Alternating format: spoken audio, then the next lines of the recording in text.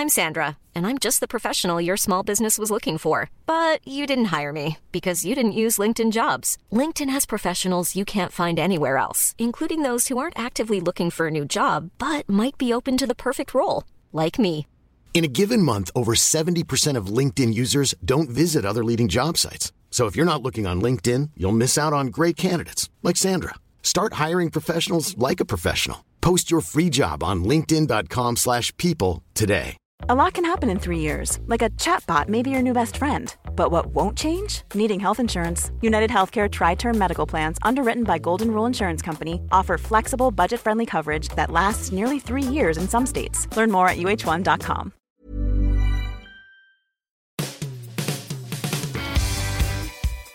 Hi, welcome to the Football Writers Podcast. My name's Mike Calvin. I'm joined by Martin Lipton of The Sun and Jim Holden of the Sunday Express. Check the calendar. It's November, Arsenal's nightmare month. Time for brain fade and bitter disappointment. But is this team a different model, Martin? Maybe, but I wouldn't say yes definitively at all. I mean, they were pretty awful on Saturday against Manchester United. They stole a point out of nothing with their only genuine attack of the game. But the fact they were still in a game which they didn't play is a symbol or a sign of their resilience, the fact that they have a very good, stable central defensive platform, which they haven't had for a while. I still think they've got a lot more to come from Granit Xhaka, who can be a really key player for them once he gets fully up to pace with the Premier League. They're missing Bellerin at right back. And they've got goals in. They have a goal threat. And it's interesting that Giroud's record this season is pretty impressive when he comes off the bench. He's now knocking on to start. And the quality of that goal shows you what he can bring you. It was a fantastic header. It means they've always got a chance to steal a game, steal a result, and that's really important.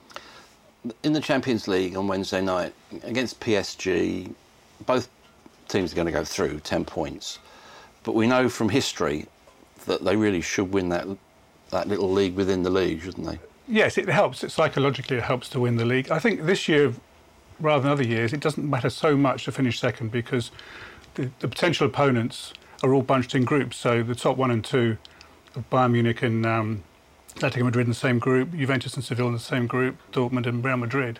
So even if you come first, you can face a very, very tough team in the first knockout round. So. Yeah. You mentioned right-back and Bellerin. How important was it that he signed that contract? And if you look at that right-back position, Jenkinson, or you've got Debuchy, been injured, been linked with Roma, Galatasaray, who would you play? I'd play neither of them. maybe play Gabriel out there, in truth. I'm not convinced by Jenkinson. I thought he was exposed again against United. He's been out for a long time with injury. Debuchy, Wenger has not fancied him for 18 months. I don't quite know why he kept him at the club. He's been desperate to go for 2 windows.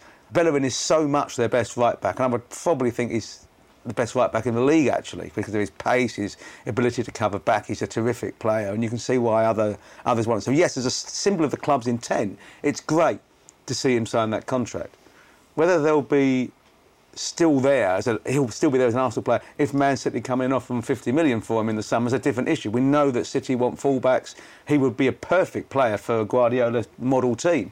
But as it stands at the moment, it's a big statement of intent by Arsenal. They're able to get him to sign a new deal. All it does in reality is put up the price if a bid comes in for any player at any club. It's not an Arsenal thing. It's the same with the Spurs players who sign new contracts and anybody else. If someone comes in and offers 60 million, you'd probably sell. So I'd play Jenkinson because we keep talking about wanting to play young English players, give them a chance, get them game exposure. Come back, first game from injury, struggles a bit. I was at the game on Saturday. But players they need time in the team. If Bellerin's injured, Jenkinson needs time to prove himself. We've got to give these kids time. You saw Ramsey come back into the side. It looked a bit unbalanced. Was he played in the right position? And what about his potency going forward? I think Ramsey can play in many different positions, so I think that's a problem. I think he's coming back from injury as well. He was just rusty. He was slower than he usually is. Getting back to the pace of the game. It was a difficult match away to Manchester United anyway. So I don't see a problem. I think he's a utility player in that sense. He can play in a lot of different positions.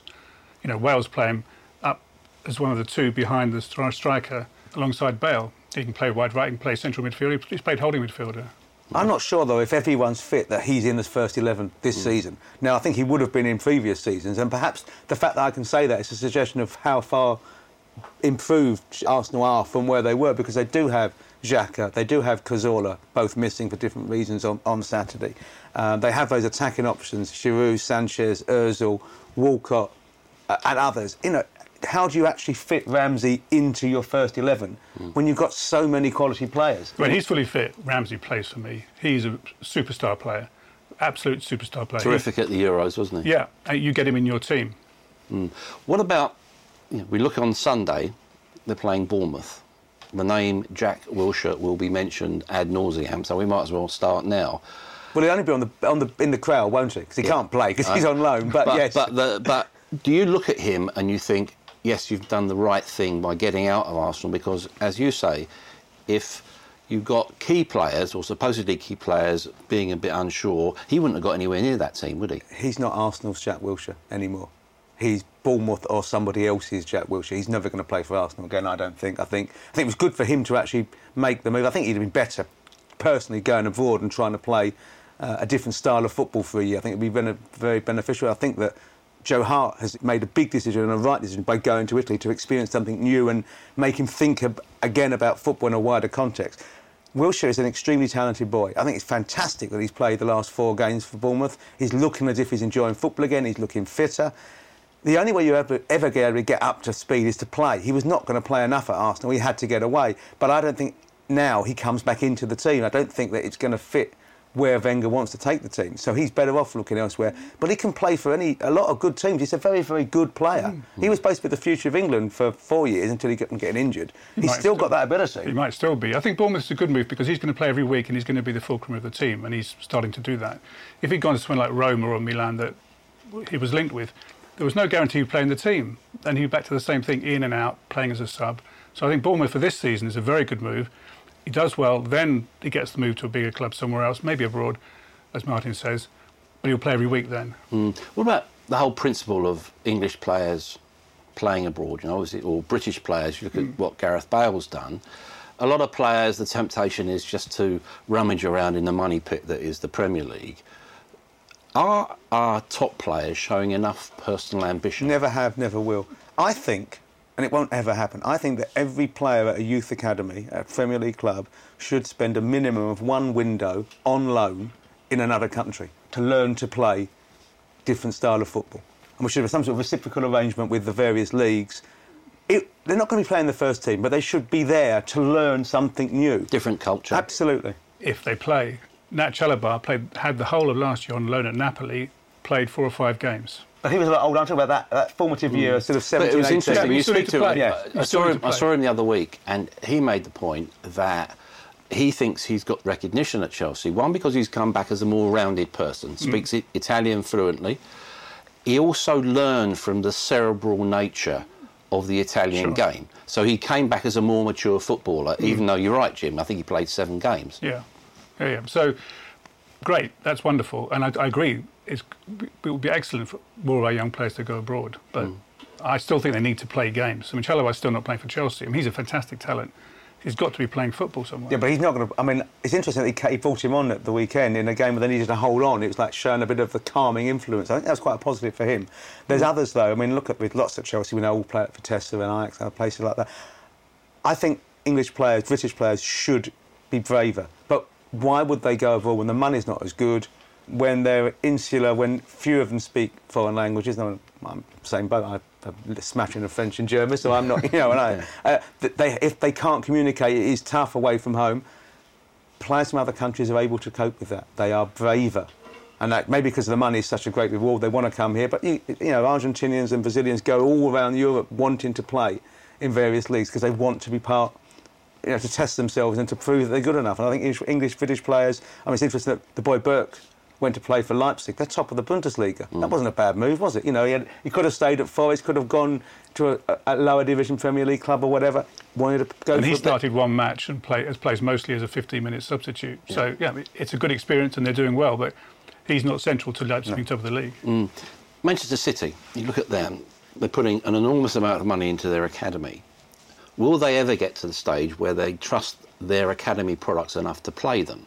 Because you look at the City side at the moment, they're building nicely. You know, you can look at them, they should be able to pretty much top up qualification in the Champions League this week. Still very valid title contenders. Where's the opportunity there? Well, it depends on your manager. And with Pep Guardiola, if they're good enough, they will get the chance. I mean, it depends on the manager. Pochettino at Spurs is giving lots of young players a chance. Koeman did it at Southampton, and Pochettino did there as well. Klopp tends to try to do it at Liverpool.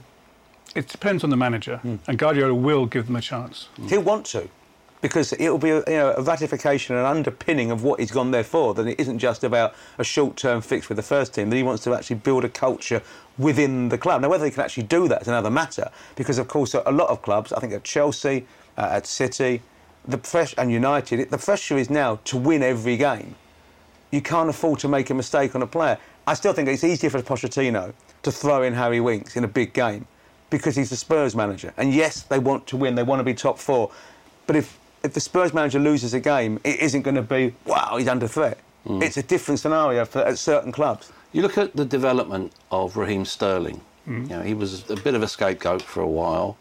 There are signs that he's got a real relationship going with Kevin De Bruyne. Is that an example of how intense competition for places and intense pressure for victories can help English football develop the sort of players who have got the mental strength to cope with international football? Yeah, of course it is. But I'll go back to what I said before. It shows even more the faith that Guardiola has in him and in John Stones. That he's going to keep faith in the way John Stones plays. Sorry to come away from Sterling, but I think he is the key English footballer of our time, John Stones. And whether he's playing for the right manager who will give him the confidence, keep going, make your mistakes. And Sterling, to a lesser extent, has got the same thing. But Sterling wasn't bought for Pellegrini. He was bought for Guardiola when he came in. He was a Guardiola signing a year before Guardiola arrived.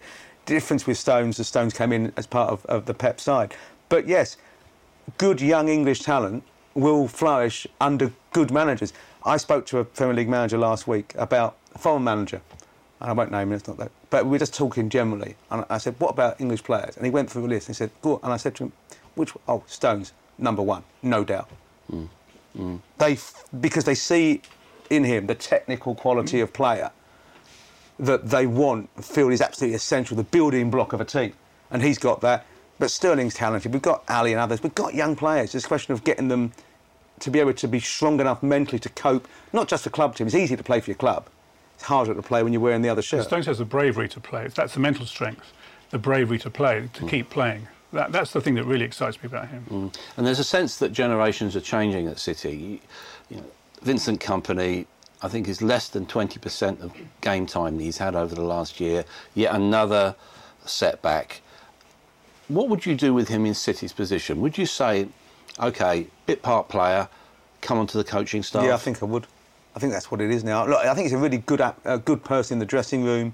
He's a good character. He understands what the club's about. But his body is just... I mean, it was unlucky. It wasn't as if it was a muscle injury. He got clattered by the keeper. But it's almost as if every time he walks on the park, you think he's going to come off by half-time. It's really unfortunate. He keeps on. And, of course, he's trying to overcompensate when he trains because he's worried. You start to lose faith in him as a player if you're the coach, because you can't think, oh, crikey, you're not going to bring on after half an hour when he goes down again.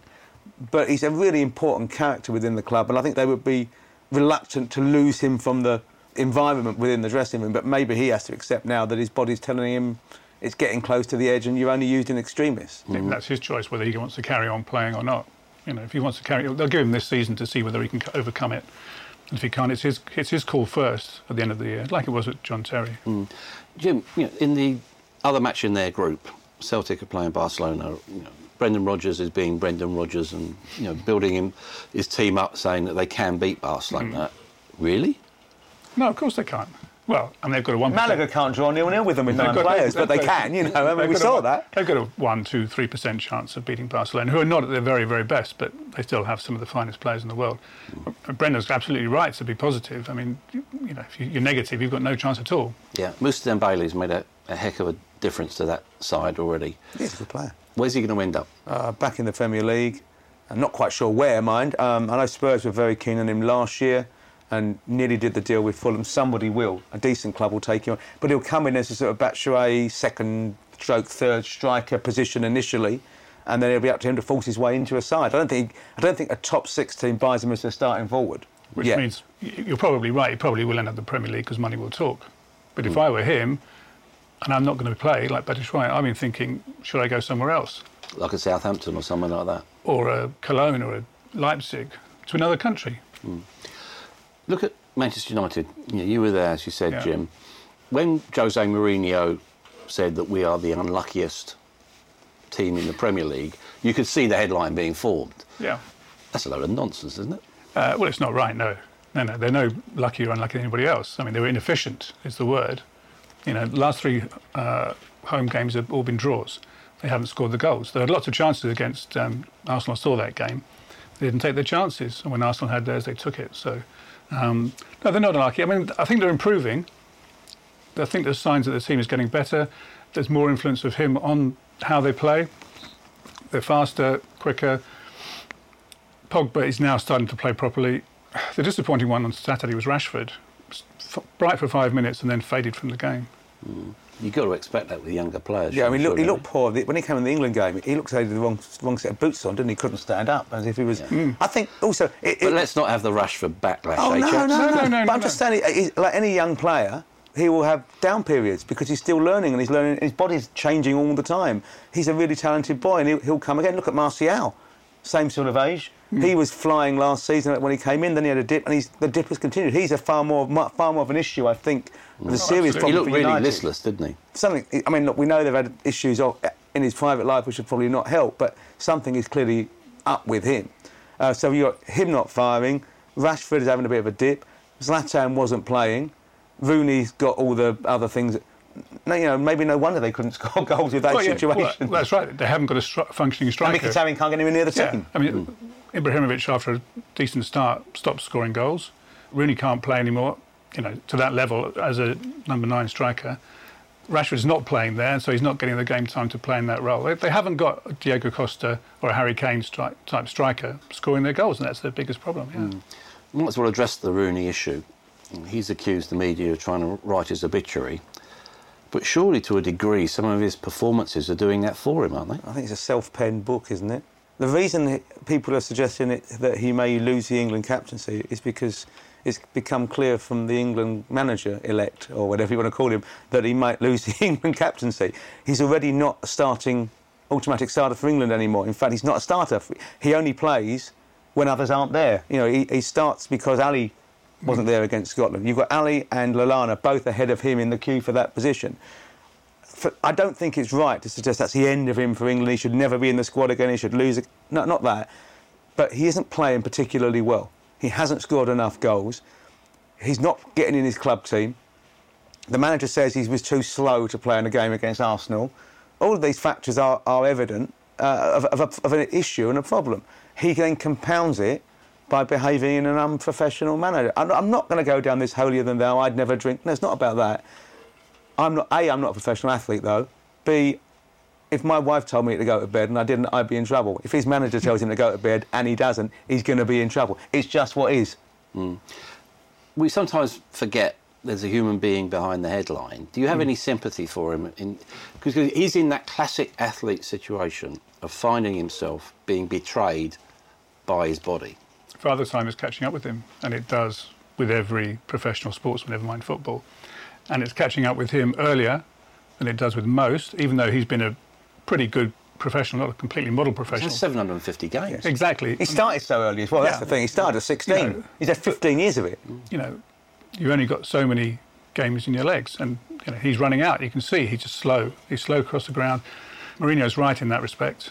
So it used to be the case years ago that players in his position, even great players, would go down a level, play a season or two at a smaller club or in a championship level. They don't do that anymore. But don't need to financially, do they? Well, they can't be. The smaller clubs can't afford them. So where does he go? Well, either to America or to China, where there is, especially in China, a huge amount of money waiting for a last payday if he wants it.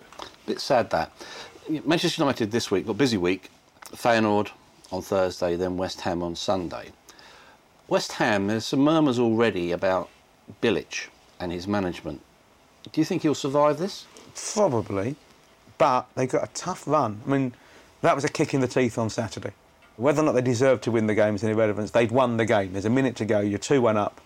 See it out, and they end up losing. Not just dropping 2 points. They lose the game, get nothing from it. They've now got this run of 2 United games, including the League Cup, Arsenal and Liverpool. Now, realistically, it doesn't take a great, profit to think they'll lose all 4 of those games the way they're playing, and then they are in deep trouble. They're in the bottom 3 potentially coming into Christmas. That's not a comfortable position for any manager, particularly not when you've got a 60,000 stadium which needs to be filled, when you've got interesting owners who expect perhaps more than you're going to give them. There are clear issues there. And also, let's be honest, they bought terribly in the summer. That was an awful, awful window in terms of the players. Now, they've been a bit unlucky using Ayew and the strikers who've been injured, but the players they've brought in have just not been good enough. Zaza's been awful, isn't he? He's beyond that, isn't he? I mean, really. Yeah. It's a shame. I mean, I hated this when managers are under the spotlight. He might lose his job with a couple of games. Last season, Bilic had a great first season as West Ham manager. Surely there's a lot of credit in the bank. Many managers had a blip in the start of the second season. If you get through that, off you go. David Moyes, when he came to Everton, started well. Then he had a blip of a season where they finished 17th, just escaped relegation. And he spent another 9 seasons at the club, giving them a fantastic time for that kind of club. I think it would be appalling if they got rid of Bilic. But there's also pressure around at Crystal Palace as well with Alan Pardew. Interesting that during the international break he went to New York to see the new American owners. Did they give him a timetable? Well, maybe not, but I think if they were to lose at Swansea at the weekend, that would become critical. I genuinely think it's 22 points from 31 matches is shocking. They are the worst team in the whole of the 4 divisions this year in terms of points. That's scary. It really is. They are in a bind. They're giving away sloppy, soft, awful goals. That winning goal on Saturday, how on earth does that goal get scored from a corner that's just passed along the box? It wasn't even hit hard, was it? It was a nothing ball in, and yet Yaya's unmarked 6 yards out. That just can't happen. There's a lack of organisation there. And organisation from set pieces comes down to the manager. It really does. That's one of the things he should work in, day out. I mean, I like Alan a lot, and I hope he comes through this, but I think it's 5 losses on the spin now. That's not good.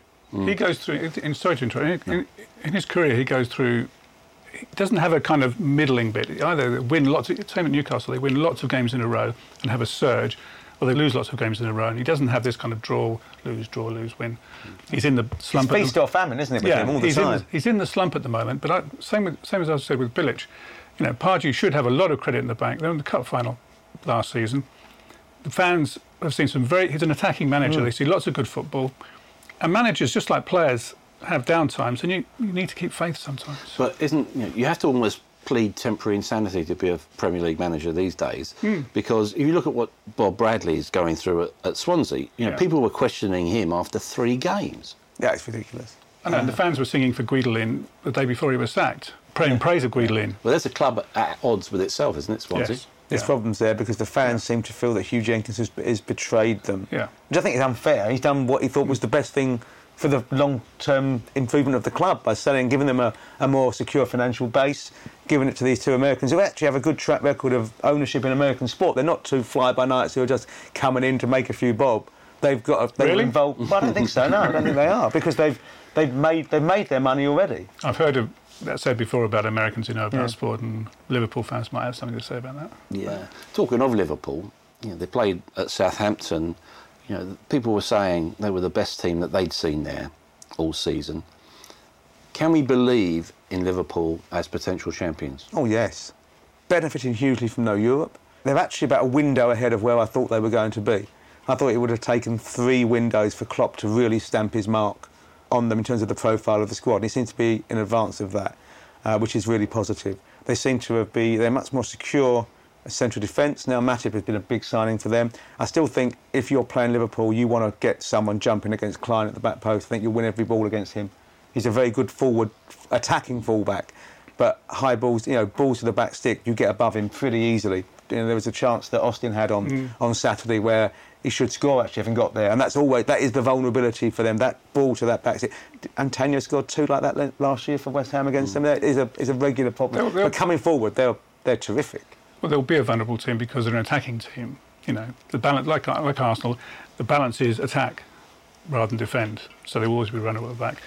The thing that I'm really impressed with about them is the way that they're four front guys interchange all the time. You know, you can't really give it a system because they're fluid completely. Coutinho, Firmino, Lallana and Mane, who are the four that he wants to play. And they're fantastic. I've rarely seen anything quite so good in the English league. And when Sturridge comes in, he's a good player, Sturridge, but he can't fit into that system. He slows it down.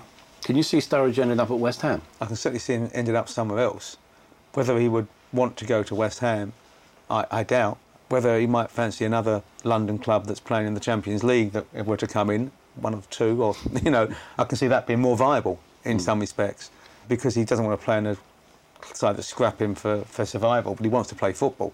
And I think he would be a good player for any club. I like Daniel Sturridge. I think he's got terrific talent, naturally a goal scorer. The problem with him, of course, is in his own head, how fit is he? And that's an issue. He's got this thing about, unless I'm 100%, I don't want to risk it. And I don't think managers like that. And Klopp clearly doesn't like that. That's the problem. That's caused him issues at Liverpool. Yeah, they played. I mean, and it's too fast and pacey. Their game for him. I mean, I think he would be fit. And absolutely into your thing about bravery of going abroad. For the slower pace of the Italian league, for example, I think of Milan or Inter, he'd be a revelation there because the kind of pace that he plays at would fit in, and the technical quality he's got, which is outstanding. Won't be quite an old pals act, but you've got Ronald Koeman going back to Southampton at the weekend. A lot of obvious interest in that and focus on Claude Puel. You know, I'll hold my hands up. I was not sure about that appointment, but he's got them well organised, and it seems that Southampton have done it again in terms of getting the absolute maximum out of what they've got. They're a model club, and they shouldn't be. Everything, you look at them from the outside, think this is a car crash, basket case. Couldn't be further from the truth. I mean, ever since the Liebherrs come in, they made some big decisions, but they've all been good decisions. They've been forced to lose managers and forced to lose players, and yet they found answers and solutions every time. And every year you think, well, this time it's not going to work. You're proven wrong. And It's brilliant. It's fantastic. It's an absolute outstanding story that if you've got a structure within the club and good people behind the scenes, you've got a chance of punching way above your weight. 3 times in a row they've picked a manager who's turning out to be a fantastic choice.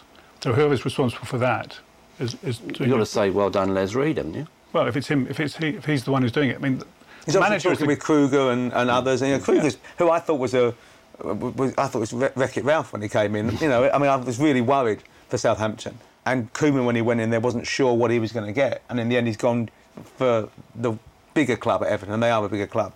But it wasn't anything like as worrying as he thought he was when he turned out, and he ended up loving it there, and everyone would, because there's a really good structure. Everton 1 win in 7. They've got a big window in January, haven't they? Well, any ambitious club, and Everton are ambitious, and if they've got the finance, will want to bring in new players. Yeah, I mean, they started really well. They're having a blip. Koeman's a very good manager. I think they'll come through this. You know, they're having the November blip that Arsenal usually have.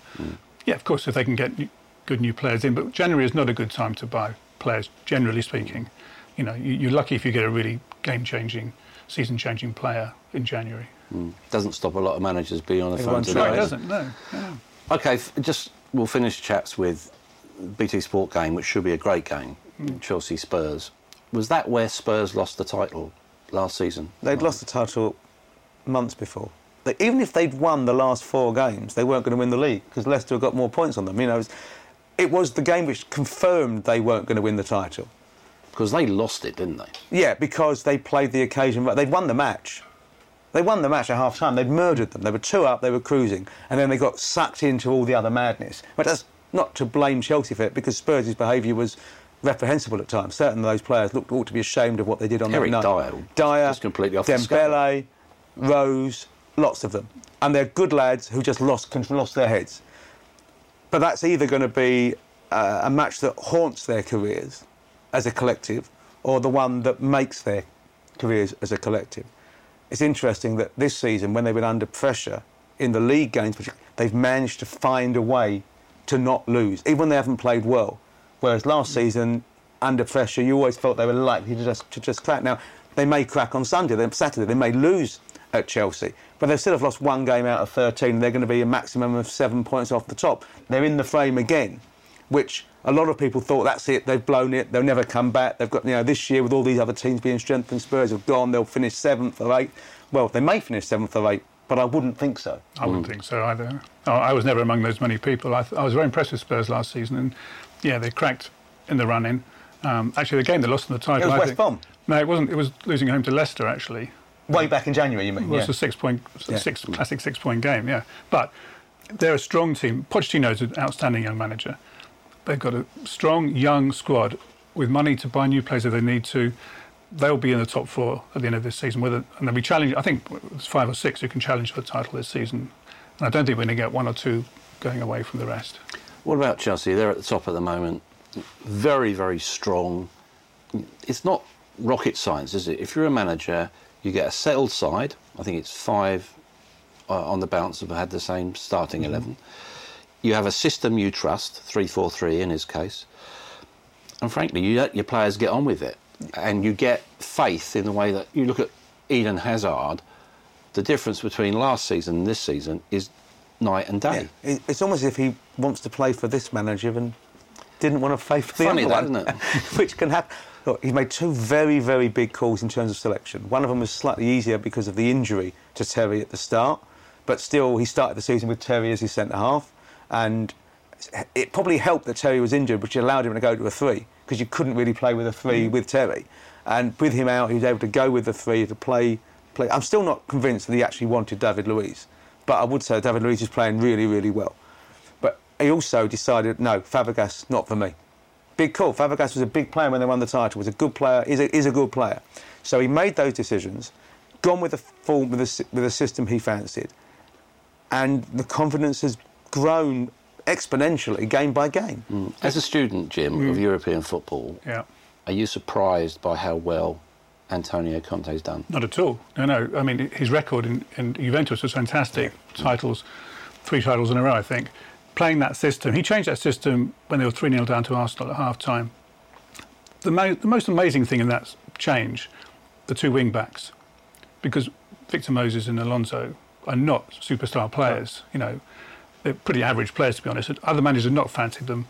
To see something in them and get them to play, because they're absolutely critical to that system working, I think that's a really, really smart piece. But did he not do it with Lichtsteiner and Isla at Juventus, who looked fantastic? They're not bad players, but they look better players in that system. But it helped when you got... You obviously didn't see Isla when he played for Queen's Park Rangers. He looked a bad player. Well, exactly, but, it's... But player at one place can be Sousa Milan, who's rubbish at Liverpool, scores 2 goals in the Milan derby. Players can flourish somewhere and be poor somewhere else. Very quick answers, chaps.